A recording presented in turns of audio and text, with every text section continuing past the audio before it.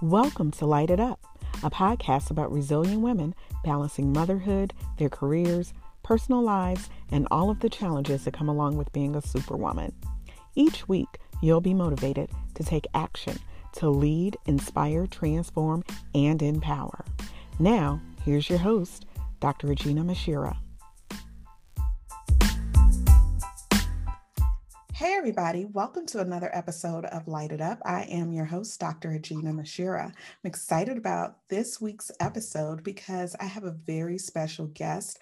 We are going to talk about a number of things this week, but my guest is Candace Young, and Candace and I go back, I don't know how many years we go back. Maybe 8, 9? 7 or 8, however long. Yes. Okay. That marriage, it's a marriage involved there. Yeah, neither one of us are married. Start there. Right. Let's start there. But we do have a mutual friend, and we were both in our friend's wedding probably 5 years ago. That sounds about right. That sounds about right. But we also have something else in common. Because Candace graduated from my alma mater, UIC, the University of Illinois at Chicago. But the reason why I have Candace on today is because she was diagnosed with MS several years ago. And oftentimes I don't really talk about health issues on a podcast. I have done episodes on breast cancer, and it's not because I don't want to, but sometimes, the opportunities don't present itself. But Candace is someone who I would have never known was diagnosed from MS, and we've had an opportunity to get to know each other over the years. And despite her diagnosis, she is a phenomenal mom to a 4-year-old daughter who probably should be 14 like mine. Oh my God. She's exhausting. My heart. Yes. And in addition to that, of course, Candace is involved in some other professional aspects of life that we're going to, talk about. Absolutely. So I wanted to give Candace an opportunity to come on to Light It Up just to share her journey with us, because I want people to know that, a diagnosis does not have to be the end of, your day-to-day life. And Absolutely. Candace, who has this beautiful, amazing smile, my God, also has a blog, and it's What's Behind My Smile, right? That is correct. I have not updated in quite some time, but it is what's behind my smile.wordpress.com. Okay. And that's all about the beginning of my MS journey from my first episode 7 years prior to being diagnosed, and then when I was diagnosed and immediately after. And then I had my daughter, and I haven't really kept up with it too much. Just haven't had time. I know you're a busy mom. So, yes. and the folks who listen to this podcast and watch this podcast are also busy moms as well. So everyone can relate. So what I'd like to do is give you an opportunity to kind of talk about, just give us a little bit of your background.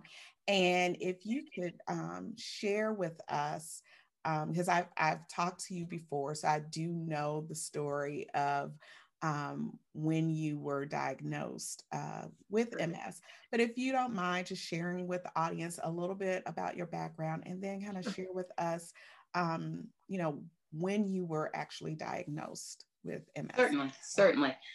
So my background, as you mentioned, I graduated from UIC. I began as a non-traditional student. So I started working full-time. I was working in the Loop. My first job was with Deloitte & Touche before a third party. And I worked there for 7 years, and I was going to school at night. And while I was working there, and do we care? My age, do we care? I don't know, you're younger than me. Well, I have a birthday coming up next week. Oh my God, next week. So I'll be 39. And When did this first happen? Let's say, oh my God, I graduated in 2000. So 2001, 2002, I'm just hustling bustle every day, you know, in this rat race running downtown. And I'm thinking, this is the life, you know what I mean? And I have this plan and I want to one day climb this corporate ladder and do all these things. And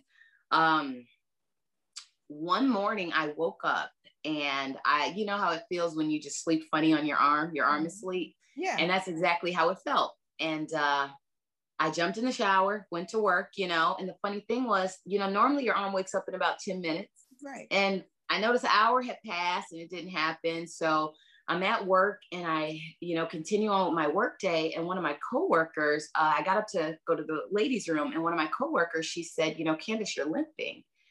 And I didn't even notice it. So the numbness had moved downward from my arm to my leg.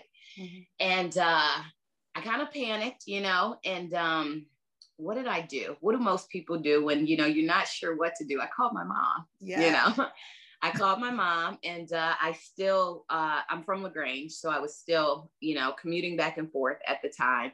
And so I didn't know what was wrong. So I didn't want to go to a local hospital, but something made me, I went to the Metro and got on the train and went home. And long story short, went to LaGrange Memorial. They admitted me. I was in the hospital for about a week, but they ran several tests. I had about 5 or 6 different specialists. They thought it was anything and everything. They tested me for a stroke, sarcoidosis, meningitis, and a couple other things that I can't remember right now. They gave me a spinal tap, things that actually became the result of it was more than, you know, it gave me headaches and migraines. Long story short, I was in the hospital about a week. They never diagnosed me. Mm-hmm.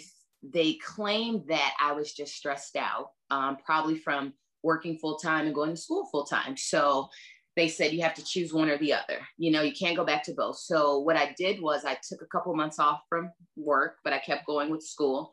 Mm-hmm. And it took me about 6 months to get my feeling back, meaning the numbness to subside on my entire left side. And then how did they treat that? Let me go back to, usually when things like that happen, of course they're trying to figure it out. They're trying to diagnose it. So they're guessing. So steroids, different type of steroids to reduce inflammation, things like that. Some awful ones, one that I know they've actually, we'll get to COVID later, but mm-hmm. some of the things that they talk about post-COVID are so neurological. And I'm familiar with some of the medications that they named because when they were trying to figure out what's wrong, you know, they're troubleshooting. Mm-hmm. And so 7 years go by, you know, the odd thing was, Agena, I'm going to try and stay straight because I apologize, you all. I skip a lot of subjects when I talk. I go a lot of different directions. But I had started falling a lot, you know, and when I would go out, you know, to clubs with my girlfriends. And I was thinking, I used to play all different sports in high school, you know, basketball, softball, I was on the badminton team, whatever. But I started falling every time I went out. And I kept thinking it was the heels, you know, and friends just thought I was drunk all the time. And I'm like, I don't even like drinking, you know, I actually hardly drink anymore. But turns out that was related. Mm-hmm. And my ankle rolled so many times that I even felt at graduation at UIC before I went onto the stage, you know, they have a ramp that goes down, you know, before I went up there, fell again. And I had fallen so much in 1 month, this final time, you know. So things started getting tough for me, trying to finish school. You know, I still wasn't diagnosed, but I was feeling overwhelmed, mm-hmm. you know, and when you go part-time, it takes a little longer, you know what I mean? So now I'm a 5-year senior, you know, mm-hmm. and what happened? I decided to leave Deloitte, and I went to ComEd mm-hmm. because they had part-time positions. So I went into their call center and I was like, this will be great, 32 hours a week. But the schedules your off days are always consecutive. So everyone knows no college has classes that are 2 days in a row, you know, it's Monday, Wednesdays or Tuesday, Thursdays. So now I left a comfort zone, you know, working for this small logistics company, and my boss was phenomenal. You know, the company, everyone at Deloitte also was phenomenal. I mean, people that care, you know, cards, letters, they even like created a fund for me. They were just really nice. Mm-hmm. So now I'm at ComEd and I'm excited because it was very important for me to finish. I just wanted to finish school. I wasn't sure why. I'm a marketing major. I don't love marketing, but I've learned to appreciate my degree. I realize there's so many things that people think that they can do themselves. Mm-hmm. And to me, what I think is second nature, I realize it's because of that background. Okay. It's not really, you know? Yeah. And so I'm there. I realize that I'm never going to get a schedule to finish school, you know? Mm-hmm. And I'm from a family where I feel that I was the first graduate of a bachelor's degree. Mm-hmm. But my family's from Montgomery, Alabama, and they're hardworking people. My grandparents, you know, mm-hmm. came here 50s or 60s, built a home, but they are not about education so much. They're about get a good job and keep it, you know. Mm-hmm. My grandmother retired from Cook County. My grandfather retired from General Motors. So they're like, ComEd, who quits ComEd? And I'm thinking, but I just want to finish school, and no one understood. Yeah. Okay. So long story short, fast forward, I go to ComEd. I can't get a schedule. I stay there about 7 months and I quit. The director, an African-American lady. I went there because I wanted to work in their marketing department. Mm-hmm. And I interviewed with their marketing department because I'm doing everything marketing. I'm doing gigs on the side of the road, dressing up in, you know, costumes, because that's ground level marketing, you know, and I want to work in corporate marketing. So I'm doing all these steps, and she would not release me. She said, we hired her, we trained her, we need her. So no. So I was so sad. You know what I mean? I'm like, oh my God, I left my comfort. This boss I had for 7 years, he hired a friend of mine just so that I could leave early to attend school in the evening for 3 hours in the evening, you know? Mm-hmm. And so long story short, left that job. We're going to fast forward. I finally graduate. Mm-hmm. But in my last year, I started having a very hard time, and I didn't know why. Part of the reason, and tell me if I'm going too fast, tell me if you need me to slow down. Yeah, no, you're good. You're good. Okay. And so, because I had already moved from home, so I had my own place, and I'm at ComEd now. And, but I want to quit because I want to finish school. How am I going to pay my rent? Right. What am I going to do? You know what I mean? Mm-hmm. And, my grandmother was a godsend. You know, she was an older woman that was very responsible about business and money, you know, A1 credit. Mm-hmm. And, I'm crying like, Granny, I can't, you know, how am I going to pay my rent? What am I going to do? And I've been working since I was 15. Mm-hmm. So she knows I'm a hard worker. She knows I'll get a job again, you know, and I needed her to sign another loan for me, literally to cover my rent. Mm-hmm. Right. Mm-hmm. And she read it over and she said, you know, Candy, I can't do this. You know, my family calls me Candy. Mm-hmm. And she said, I can't do this. If for some reason, you know, they'll take my home, you know, older grandma, you know, she's like, I can't. And so she tried to figure out what to do. And she realized that she could take another avenue with her A1 credit, and she made it happen for me. And she basically loaned me, she handed me $10,000 to cover my rent for a year, you know? And so I went back to school, and I went back to school. I didn't stop going to school. Mm-hmm. And so what did I do? Oh my God, Gina, I took 42 credit hours in 1 year trying to finish because it was ridiculous. 42. How do you even do that? It's ridiculous. How do you take 42 credit hours in a year? 22 fall semester. I mean, I get it. 20. It made no sense, but I knew that I had only a year of rent. You get what I mean? Right. I knew I needed to start back working, and I knew I couldn't let my grandmother down. You know, I was also raised that never burn bridges. Yeah. If you got one person in your corner and one go-to, you get what I mean? You do right with them. So I started noticing a difference because some of my harder courses, say, for example, calculus, finance, mm-hmm. certain things. I had a very close friend that I would study with all the time. And we actually started a business, a consulting company when we graduated together. Mm-hmm. But he and I would study together, Reggie. Mm-hmm. And we would study finance, and I would be showing him how to do the problem. So he also knew I knew what I was doing. But when we would get into the class for the test, blank, something was changing. I would be sitting there in a panic, and I could not, I just couldn't finish. And I started writing, and I would get through all the problems, but I never flipped the back over where the actual data was. I don't know what I was, Mm-hmm. So I went and I started meeting with my professors, and I started going for all this extra help, Mm-hmm. And there's do you remember Mary Brown? I don't.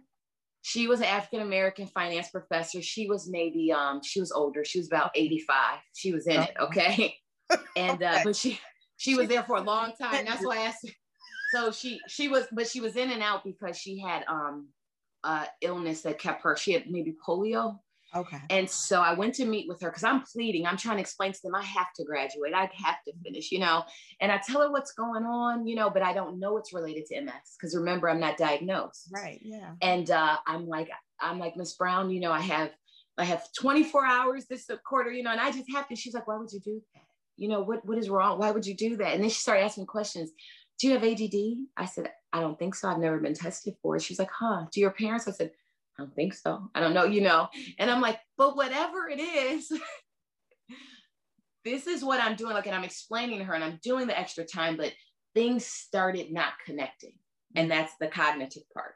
Your cognition is affected. There's so many things that go with multiple sclerosis that people don't realize. It's, and some of you, you all don't know, I walk with a cane, and that wasn't something that started at the beginning. That's something that progressed. Right. And that actually happened right before the wedding we were in together. Right. Yeah. And I'm going to try not to get teary-eyed because there's pictures from the wedding that just felt so supportive and so. You were so gorgeous with that cane. No, and I just appreciate it because I was so embarrassed. And when you have to learn how to use something you've never had, and then it was our mutual friend, Leslie. I didn't want her, you don't want to mess up someone's wedding day, and they planned it for 2 years, and we've been planning things for her for 2 years, Yeah. And that episode literally happened two weeks before her wedding, maybe 3. And to date, it's the worst episode I've ever had. But before I get to that, so go back. I plead with them. I do my classes. My grades did get affected.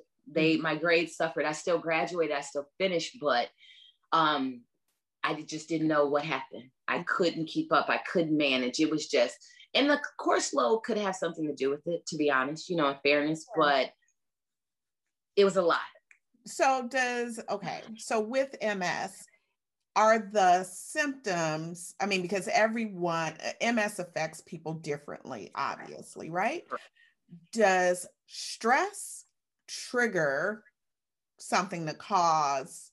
Absolutely. Okay. Absolutely. Okay. So what I learned is, when we see things on TV or memes and people talk about stress kills, people don't really understand how deep that is.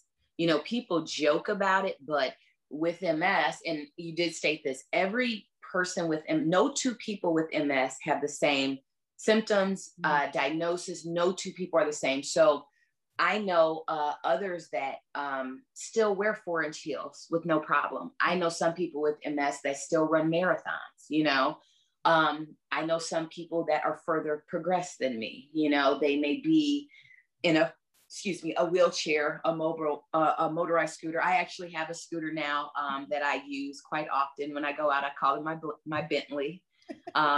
It's pretty fancy. It's nicer than some of them, but I find I have to find the humor in things. But I've met so many people since being diagnosed, and optic neuritis is a big thing too, where some people lose their vision. And some people, it only affects your extremities, some people may get headaches. It's one of those things where you just wouldn't know, you're gonna think it's something else. Yeah. And here's the other thing. You also can't just look at someone and know that they have MS either. Because it's completely invisible. Right. And there's so many invisible illnesses that people don't know about, and I have become, because this is now my life, Mm-hmm. I'm an advocate for disabled people, and I'm an advocate for seniors, because at times I move like a senior very often. So there's something I learned at ComEd called a coachable moment. Mm-hmm. And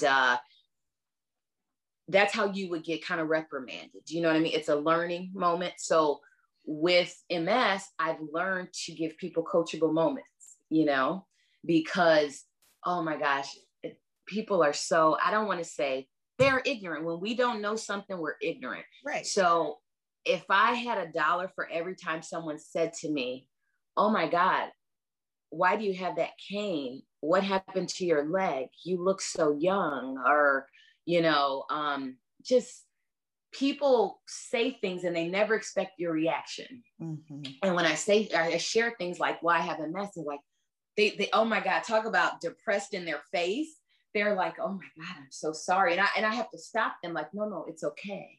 Mm-hmm. Because at first when people would do that, it would bring me to tears, Mm-hmm. It is something to literally be okay one day. Mm-hmm. I am a person that used to work out every day. Mm-hmm. When this first happened to me and I was in a relationship, me and my significant other, he worked at Deloitte also, and we worked out every day together. And when you wake up, it's literally becoming handicapped the next day. Mm-hmm. And so when people are born a certain way, that's all they know. Yeah. But when you've had an entire life and you're an active person, it's the mental toll for MS and other chronic illnesses is something that people don't realize. That's one of the deeper things, that can affect you. And So let me press you on that as far as the mental toll of having been diagnosed with MS. How do you get through that? Are there support groups? Do you talk and interact with other people who have been diagnosed with MS? Yes. Okay. So now I do. But to be honest, it took me 10 years because I was officially diagnosed in 2011. And so this is the 10th year this year. And that's a whole separate story, but it took me 10 years so maybe not 10, because I've been doing it for when I say it took me 10 years, I wasn't diagnosed yet, Mm-hmm. but it took me 8 to 10 years to not cry when I talked about MS, if you ask me a question, I'm going to answer you, but I can hardly get the answer out, because people don't realize, to say, I have MS or I have cancer, people can't get those words out. Even now you hear me sounding weird, and I'm not like that anymore. I'm over it, but it does something to your nerves. Yeah. And when you said about stress and how it affects people with MS, when I'm stressed out, it shows up in my body. Mm-hmm. i.e., I am going to be, if I'm really stressed out, I'm more fatigued. Mm-hmm. I can't get out of bed. Mm-hmm. It's not what people understand tired to be. Fatigue is different from being tired. Mm-hmm. I can sleep all night 8 hours and still wake up and be exhausted. Mm-hmm.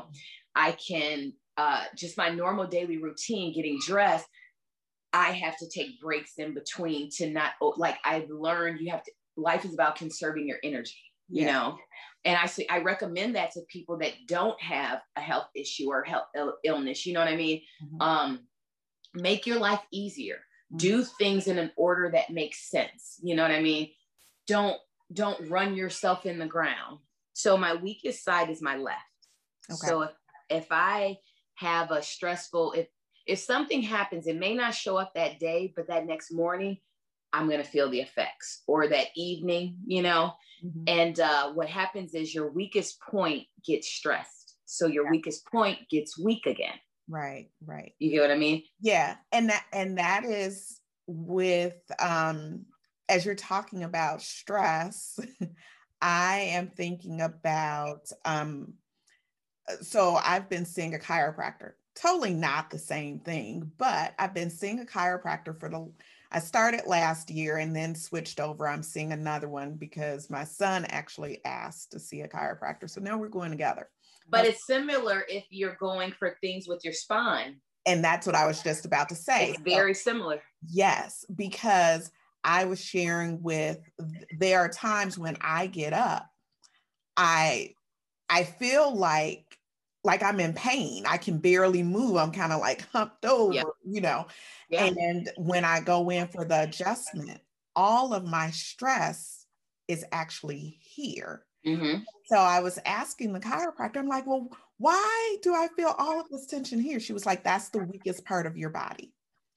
And it's because I work at a desk, I sit at a desk all day. And she's like, your posture. So really, I should be repositioning myself right now. I know, I'm looking at myself here and I'm like, I understand. Yeah. So when you think it's similar when people go to a chiropractor, because what people don't realize about MS, and I don't know how informed your guests are about MS, but it is basically when you think about a phone charger, and when your cable frays at the end and, when it starts sticking up, think about your nerve ending, right? Mm-hmm. So what happens is we lose the protective coating around the nerve.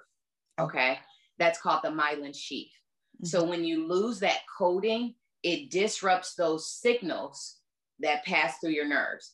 Mm-hmm. And if you think about it, how our spine is aligned, mm-hmm. all the signals from our brain send messages to those nerve endings throughout your spine, which tells your body how to move. Mm-hmm. So if I'm walking funny, there's a disconnect mm-hmm. in that connection, when things get, and I'm not a medical professional. This is just what I've learned over the years, what I've researched, a lot of reading, mm-hmm. And so when those signals don't connect, that's when you see people that maybe can't move their arm the same, or they can't, you get what I mean? Things stop. And when some people, well, let me go back. I have, and you said background, and I skipped this part. So the type of MS I have is RRMS. It is relapsing remitting. Okay. So I initially was upset that I had that many specialists the first time and no one diagnosed me. And I wanted to ask you about that. I was going to go back and press you on that, because the specialists, they ran all of these tests and no one knew that it was MS. So when I find out later, I'm thinking, I could have been on medication. This is 7 years later. Right. What I learned is, until you have a second episode, think about the name relapsing remitting. Mm-hmm. You didn't relapse, and it's not remitting, Right. But what's odd is I do know people, I've met so many people, let me say this, and you said, am I in a support group? Once I got over feeling bad for myself, and I realized life goes on. And even when I was feeling bad, I still stayed with my plan. I still completed my goals in any way, because I have friends that'll say, you're stronger than me, and I said, no, it has nothing to do with that. What are you going to do? Mm-hmm. What are you going to do? Just stop living? What are you going to do? Yeah. It becomes a part of your life. And I remember a few years ago, I connected you with, I do have a friend who was diagnosed with MS. She's not as vocal about it. Sure. And I know that, people handle things differently, and some people may be more willing, to talk about it and share and educate others. And for other people, it may be a challenge. Like you said yourself, that it took you 8 to 10 years to be able to talk about it without crying. Absolutely. So I recognize and respect that, you've got to meet everyone where they are, and you have to give people the space to kind of, get to a place where they will feel comfortable. Absolutely. But you know what I learned, the more I started talking about it, when I started blogging, mm-hmm. it was a different type of therapy for me.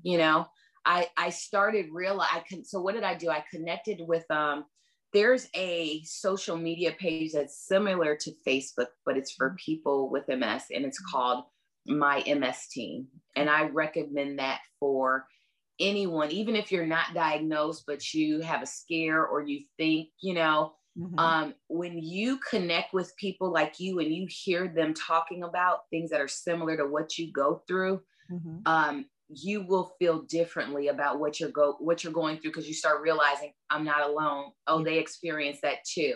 Oh, the bottom of their foot tingles too. Oh, you know what I mean? Mm-hmm. And very encouraging. You get what I mean? Yeah. You realize MS is one of the biggest secret societies that you just don't know. There's people that I've known my whole life that I didn't even know they had MS. There's friends that one of my guy friends, his grandmother had it our whole life. I never knew that. I just knew she walked with a walker. I thought it was because she was older. I would have never known that, you know?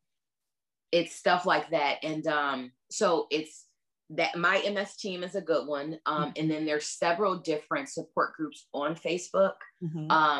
I am in a couple, and then there are ones based off the therapy that you're in. Okay. So if you're taking Beta Sarin, they have that. And I've tried that before. I hated it. Beta Sarin is basically it's an injection, and you have to, but I wanted to give you all the clinical name or term for it, but I can't even think about it right now. But it's an injection you give yourself every other day. And that was the worst thing that I've ever experienced, because I, on my blog, there's a post and I call it Jimmy. And people were like, why Jimmy? And I said, because I think of Jimi Hendrix, you know, because that's kind of me. And people were like, Jimi Hendrix. And I said, and this may sound mean, I love Jimi Hendrix, but it made me feel like I was using drugs. Yeah. You know what I mean? Injecting yourself, and you've never had to do that. I hated it. And it left bruises on me, you know, and, you know, I'm a little fair, so the bruises last long, you know, so it's embarrassing. Now it's summer and you inject in your thighs or wherever the fat is, you know what I mean? So you're going to see, so I'm thinking, do people think like I'm in an abusive relationship? Like it's so many things that, how do you hide? What do? You get what I mean? And at that time I wasn't walking with a limp, but now I had bruises, I have marks, you know? And, Beta Sarin, then I switched to one called Tecfidera. Tecfidera was phenomenal. It's a oral pill that you took twice a day, but for some people, it disrupts their stomach. Okay. I had no problems with that, except for the fact that I wasn't compliant enough.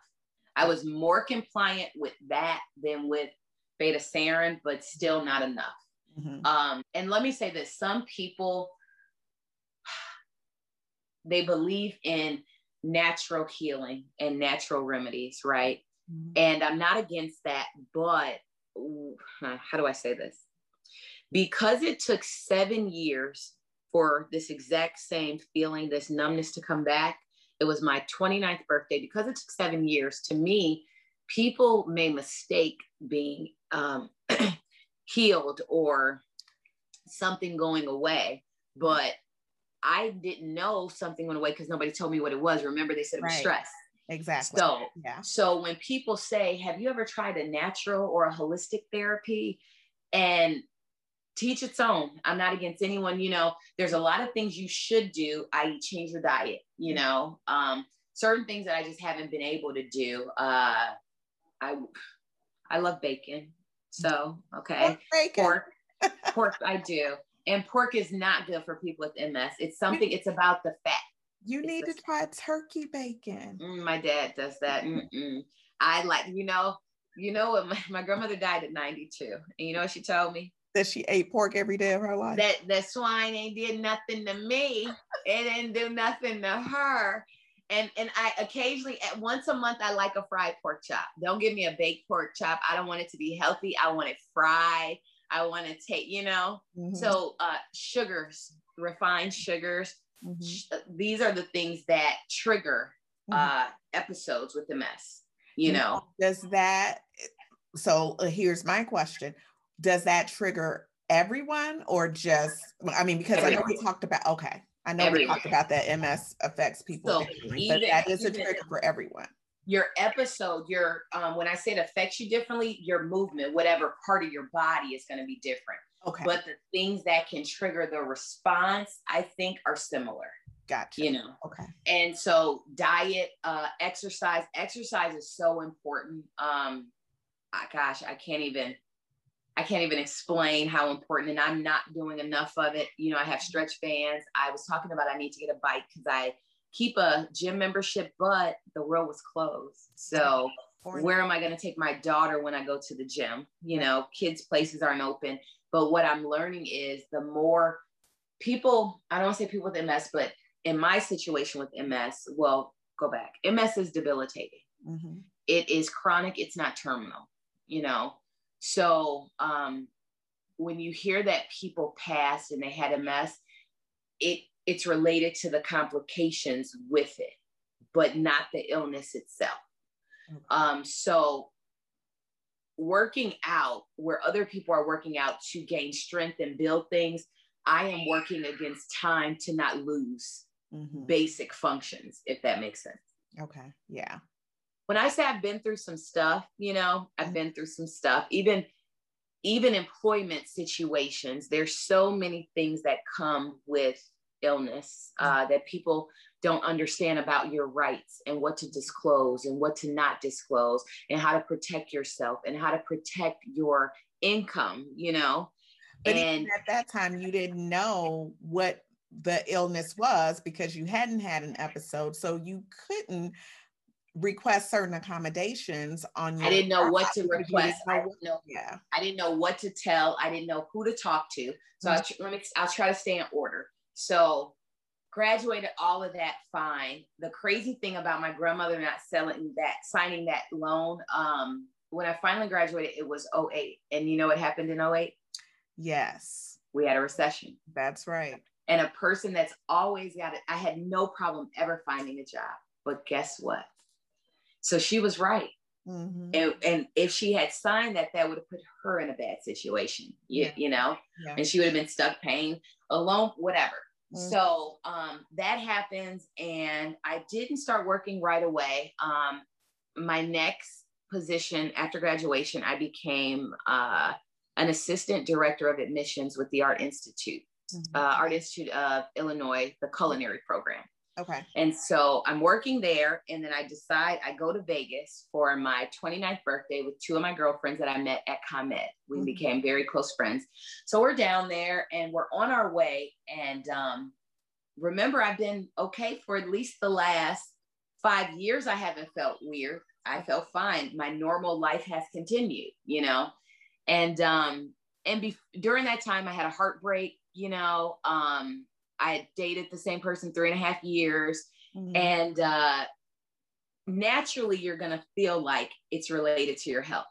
Right. Naturally, you're going to feel like you're different, the physical effects of going through an illness. So there's something that not just people with MS get, but steroids gives you something called moon face. Mm-hmm. And it makes your whole face puff up.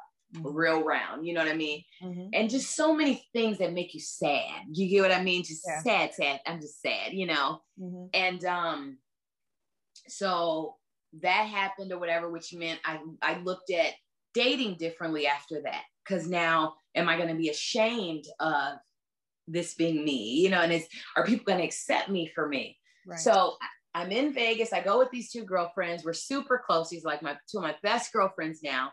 And we're walking through the airport, and randomly enough, my handbag kept falling out of my hand, Mm-hmm. And it was something that had never happened to me. And I didn't even know, it's weird. You're carrying a handbag in your hand, it was a top handle bag. So I'm just holding it.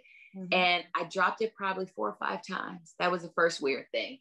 And they were like, "Friend, are you okay?" And I'm like, "Yeah, I'm fine," And so I'm about to be 29. I'm 28 or whatever. I don't even know. Gosh, I don't even, my short term. Mm-hmm. And we go to a club, and I was never a big drinker, but I could drink at least 2 to 3 drinks and be okay. Right. Because I talk so much, when you talk this much, you're thirsty and you forget Right. And I had 1 glass of champagne. And the next thing I knew, I fell asleep at the table in this club. And they nudged me and they woke me. They're like, "Are you okay?" And I'm like, "I'm fine," So they're like, maybe she's just tired. What do you do after you leave a club? You go to a restaurant, you go eat, Right. So we're at some fast food place, we're ordering food, and I'm sitting at the table, and now I fall asleep at the table. Okay. Mm. And this is 3 a.m. and I just keep falling asleep. And then the very next morning, I wake up in my hotel room, and like night and day, Gina, my entire left arm went numb again. Wow. But now I'm in Vegas, right? And did you think back to those years prior to when that had happened? Absolutely, because it felt the same. But think about this. They never told me what was wrong. Right.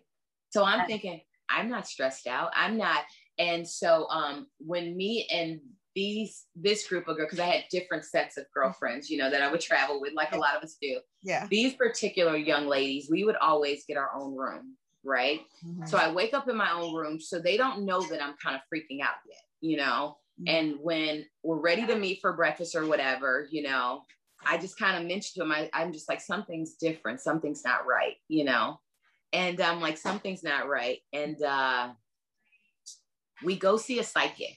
And I'm a very spiritual person. I was raised, you know, I was raised Baptist. Mm-hmm. And then as an adult, I attended a non-denominational church. So a lot of people are against psychics, you know, they believe that vision is not from God, it's from the devil and you shouldn't see them, blah, blah, blah. Mm-hmm. She was in the first floor of our hotel. And I went last because I'm like, I don't want to talk to her, you know. Mm-hmm. But when my girlfriends both came out, they were shook. Like she read them to a T. Mm-hmm. So I said, well, okay, let me go try, you know? Mm-hmm. And when I say this woman, and gosh, if you all are in Vegas, I want you to look her up. You can call her. When I say, she explains she's not a psychic. She calls herself an energist. Her name is Rowena. You read her reviews. They are phenomenal. When I tell you how this woman read my life, mm-hmm. I called her once again, maybe after that, but I'm afraid to call her because she's so on point. Yes. So I sit down with her, and the first thing she said was, "Are you from California?" And I said, "No, Chicago." She said, "I see a C." I said, "Chicago." Mm-hmm. She said, "Huh, okay." She said, "I want you to get a book." I said, "What book is that?" She said, "It's called How to Win Friends and Influence People by Dale Carnegie." Mm-hmm. So here's what was odd about that. And I said, "Huh, okay." She's like, "I think it'll help you." My mother, remember I mentioned I had started a small business with 3 guys that graduated with me at UIC. We had a marketing consulting company. Mm-hmm. And we actually did the first website for University Village for the shopping area there. Oh, okay. We did that. We did that first project. And then a lot of people, funny, we did Brown's Chicken. Oh, yeah. A lot of people aren't familiar. A lot of people don't know Brown's Chicken is owned by the same people that own Portillo's. A lot of people don't know that. I know that. They're brothers. Interesting. The oldest brother owns Brown's. The youngest owns Portillo's. Okay. So anyway, I was excited about that. Whatever. I'm jumping everywhere. So my mom had given me that book 6 months before because she felt it would help me in business. Mm-hmm. The book was sitting at home on my nightstand. I never opened it. Wow. Why did that woman suggest the exact same book that was sitting on my nightstand for 6 months? That's 2, right? That's right. So then the next thing she says to me is, now remember, I woke up this morning and I'm kind of freaking out inside, but I told my 2 friends, but you get what I mean? Yeah. You can't see numbness. Right. Yeah. So she says to me, she said, you're dealing with a reoccurring health issue. Mm-hmm. That kind of freaked me out. I said, what? What did you say? Mm-hmm. She said, right now, you're dealing with a reoccurring. Why? Because it happened to me, right? 7 years ago, right? So I'm looking at her.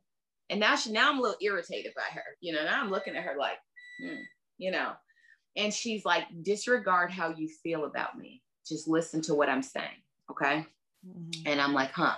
And right after, and she told me a couple other things about the guy I was dating. I showed her a picture. She said, mm-hmm. And he, you know, he was a professional, you know, he was like a regional director who traveled all the time, you know, and dating. I use that word loosely. Okay.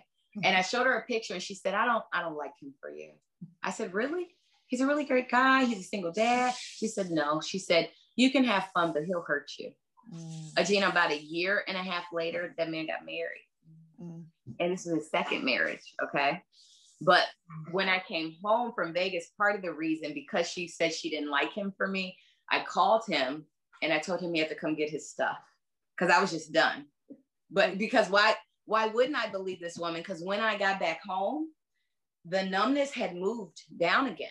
So now I'm at home still never being diagnosed, and I lost my phone in Vegas. So when I got home, I didn't have a phone to call, you know, my family. I couldn't even call him and tell him I was back. So I'm emailing everybody. Mm-hmm. And I'm emailing them like something's wrong. I'm emailing my mom like, you know, I'm numb again. I don't know. Something's wrong. I email this guy. I'm like, hey, I'm back. But, you know, I just think you should come get your stuff from my place. He's like, wait, what? Wait, huh? Mm-hmm. Like we got along, you know, and I'm like, no. And I tried to explain. And then I was like, here's the thing.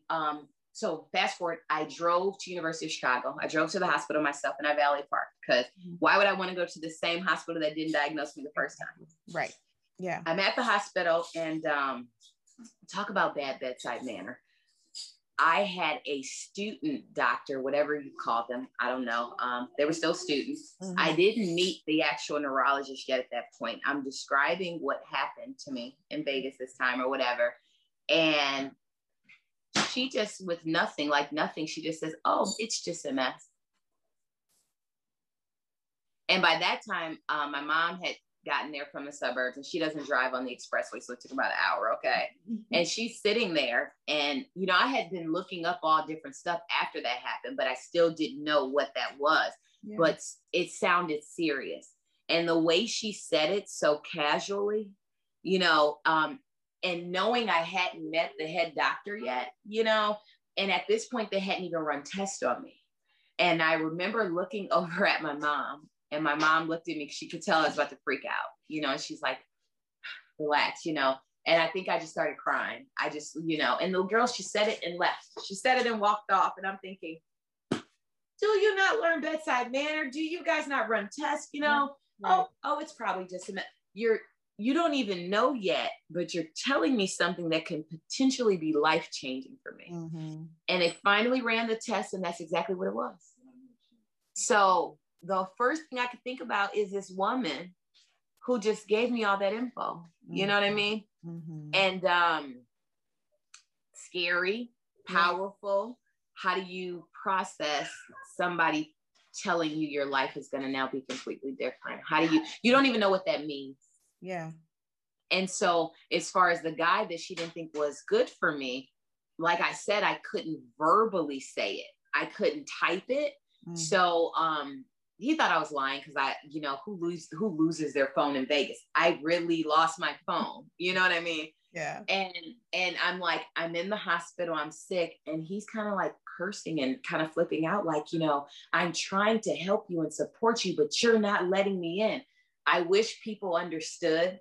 Sometimes you have to give people a moment. Right. I didn't know how to say this. They told me this yesterday. You know what I mean? What was I going to say, Gina? Right. Yeah. I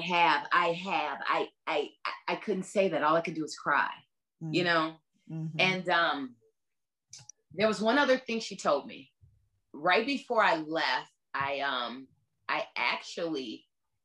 lost my job at the Art Institute because I was sending students across the street to Harold Washington to take their gen eds for cheaper. Why wouldn't I? Why wouldn't I? You're not supposed to make the institution lose money, Candace. I get who pays me, but you know what I realized? I realized I've been to college and I realized how pricey it was. And I realized there was a ridiculous ticket they were charging. A culinary degree cost $84,000. Most of those students will never start off making more than $10 to $12 an hour. Right. I have a humane side. You know what I mean? I'm understanding. And I would have parents that would say, maybe an interior decorating student, all A's in high school. And the father said, Candace, we sold 2 dogs. We've taken out a second mortgage on our home. Is there no other funding? And they offered this young lady maybe a $4,000 scholarship that had a 4.0 for her entire high school. I didn't feel right. I didn't feel good about the job. You know what I mean? I felt like an aggressive salesperson. That's where that marketing comes in, right? Yeah. And what Rowena saw, this was her third big thing. She said, don't worry about that company. She said, they're not doing well. She said, it's okay. You know, don't feel bad. She said, you did your job well. She said, just wait. 3 months later, Huffington Post and on the news, they posted that the Art Institutes were being sued by the federal government for all of their financial aid money back because they're owned by Goldman Sachs. And people don't know that's why you have aggressive recruiting. Yeah. So, and now, you know, that campus is no longer there. Right. And that entire umbrella shut down. Yeah. She saw that. How did this woman see this? She said, don't worry, they're not. And like, I'm watching the news one day. So talk about being freaked out. Tell me she's not, and she'll tell you this. She's not a psychic. She's an energist. we're able to change our energy at any time. She's just reading what you're giving off, you know? And she said, please disregard how you feel about me. And I said, what do you mean? And she said, you missed the message because you're looking for other things. And when I came out from talking to her, I told my other two girlfriends, they're like, how did it go? I'm like, I don't know. Okay. But I said, but you know, I just didn't like her braces. And they said, what? I said, I didn't like how her mouth, when she talked like critical. And they're like, what are you talking about? And then both of them said she had braces. So notice what she said was, you pay attention to the wrong things. You're missing the message, you know? Yeah. But anyway, that's the Vegas story. Came back, got diagnosed, and then started my road with Jimi Hendrix and every other vitamin, pill, anything you name. So let me ask you, because I feel like we're probably going to have to do a part 2. Right, because I go long. I'm a talker. I'm a talker. It's okay.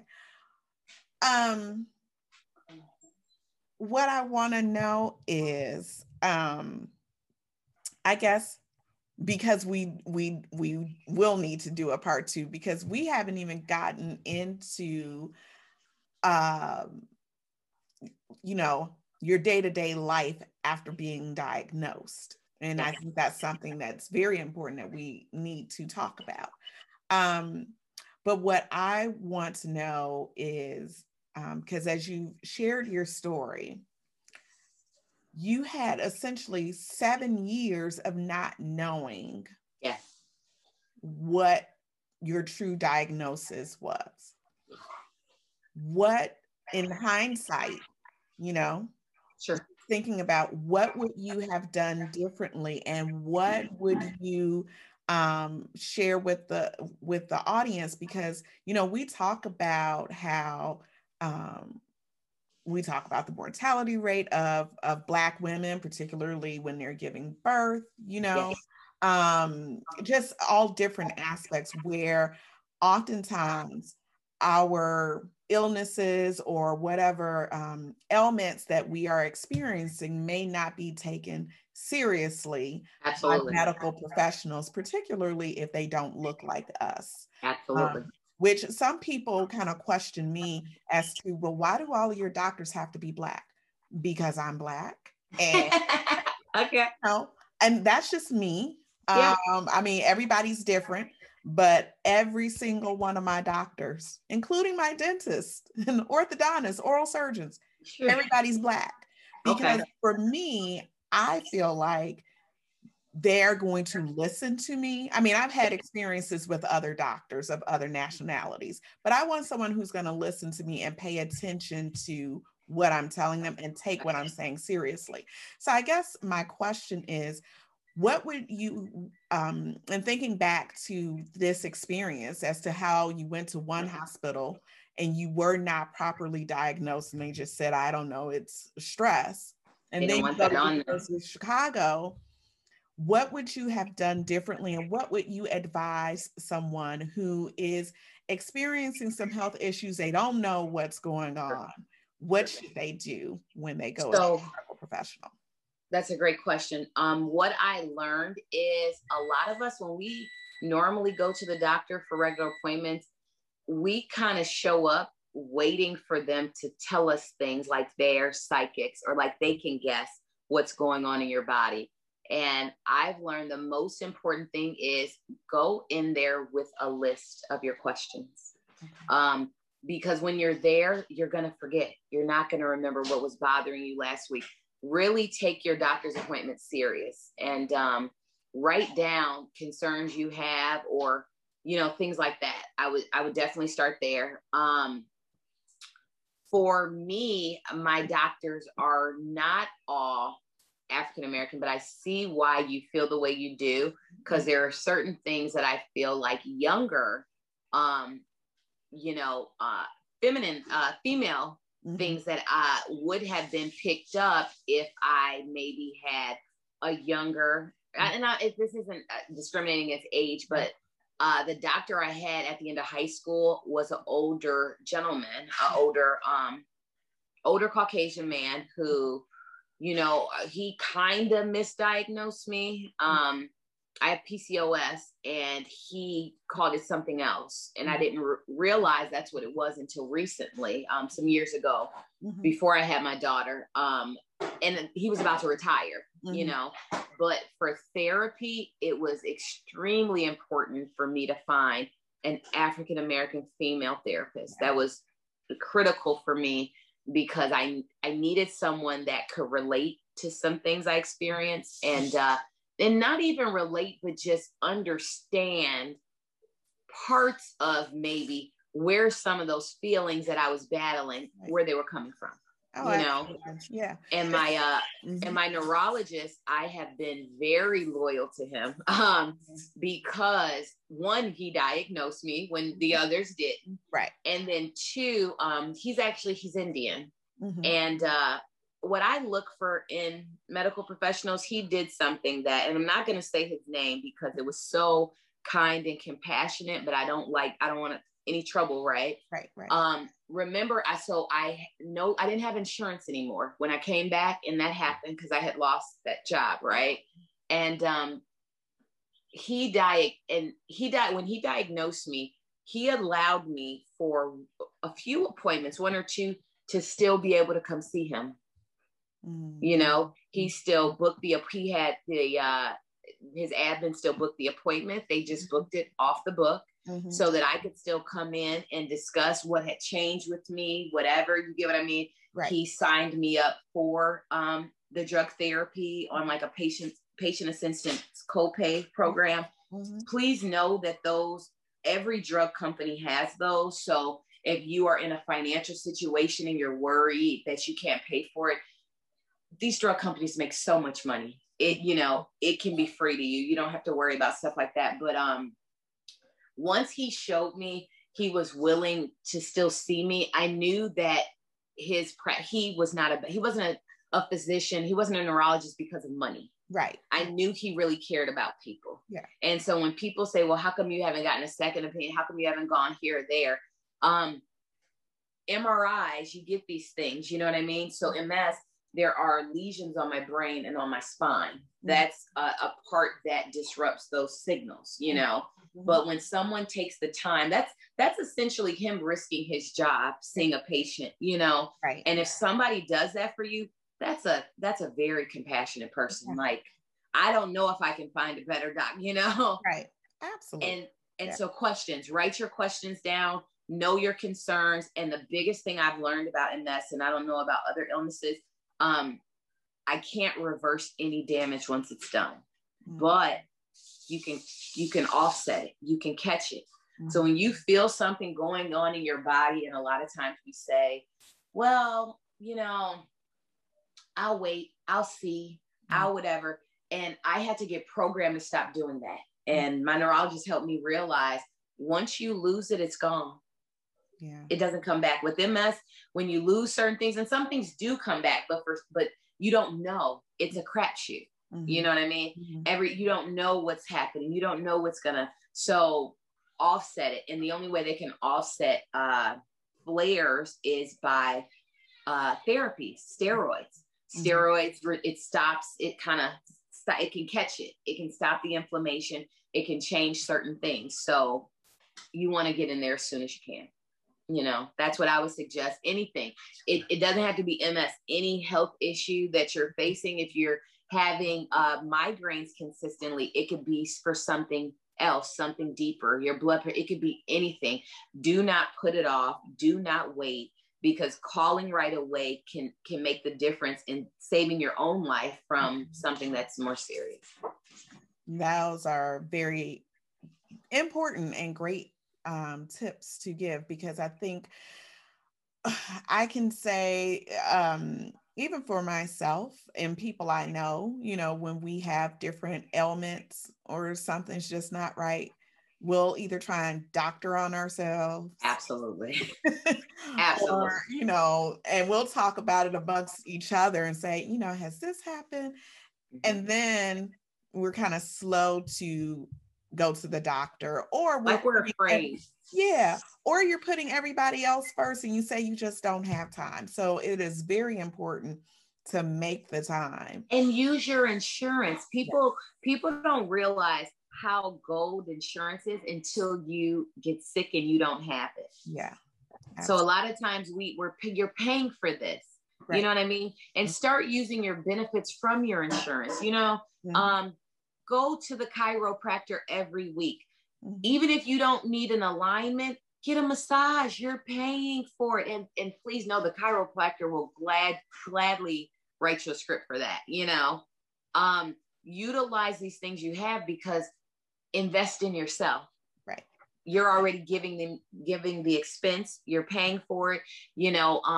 The saying health is wealth is the realest thing in life. And a lot of people, you won't realize it until if you wake up one day and you don't expect to be sick, and now you're sick and you're gonna, oh my God, what are you gonna do? That's when the panic comes, Yeah. So well, here's what I want you to do. You've got to make a commitment right here. Okay. Today. My memory's bad. My memory's trash. Okay. So I'll write it. I'm going to put it in my phone, but you're probably going to have to. I'm going to call you. Okay. We have to schedule another date for you to come, because the other piece that I want to talk about is, of course, life with MS, because we haven't really gotten, to how life is for you now. Into the meat and potatoes. Yes. So we've got to do a part 2. Awesome. So you said yes, right? You just committed. Yes, I would love to, and I even want to share with your guests. We briefly talked about employment. I have been through an EEOC case related to my MS, because there are things that you should know that will help you, that will help you protect yourself. No one else is going to take care of you. You've got to, we don't anticipate these things ever happening, but maybe if something happens, you'll remember that day you heard that conversation. Right. This day. And that is the reason why I have this podcast, because I want to make sure that I'm, getting a message across to people, because Absolutely. You never know what information people may find useful. And I get feedback from folks all the time whenever I have, guests on, saying that there was something that either resonated with them or something that they needed and was helpful. So that's my goal. Well, I'm so happy you asked me to be on here, because anytime I can share about MS, I love to, just because there's so much I wish I knew. There's so many things I would have maybe done differently. It's just so much that you don't know. And there's a lot of us out here. So, everybody's dealing with something, but most importantly, don't feel like you're dealing with it alone. Mm-hmm. Life can be depressing, but tomorrow is always a brighter day. Know that. Just know tomorrow can be a brighter day. Stay encouraged, stay positive. How you feel about yourself and think about yourself affects your body. And it's so important. And never forget that, That's a great place to put a pin in it. So we are gonna wrap it up for today, but we'll make sure that we'll get back together so that we can share some more information with you. Thank you so much, Candace, for being willing to share your personal journey with me and with the audience. I really appreciate you for being a guest. And I can't wait for you to come back. So everyone, continue to enjoy your week. And as I always tell you, make sure that you continue to light it up and shine bright like a diamond.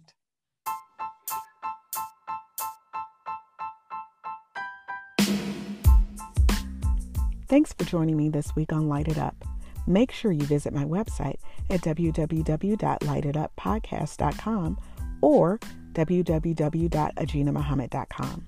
You can also find me on social media using the handle @LightItUpPodcasts. If you like what you've heard, please be sure to hit the subscribe button so you'll never miss a show. While you're at it, I'd appreciate a rating on iTunes, or you can simply tell a friend about the show. Be sure to tune in every Tuesday for a new episode. Until next time, light it up and shine bright like a diamond. Transcripts and recordings of the podcast may not be used for any purpose without the direct written permission of the podcast owner.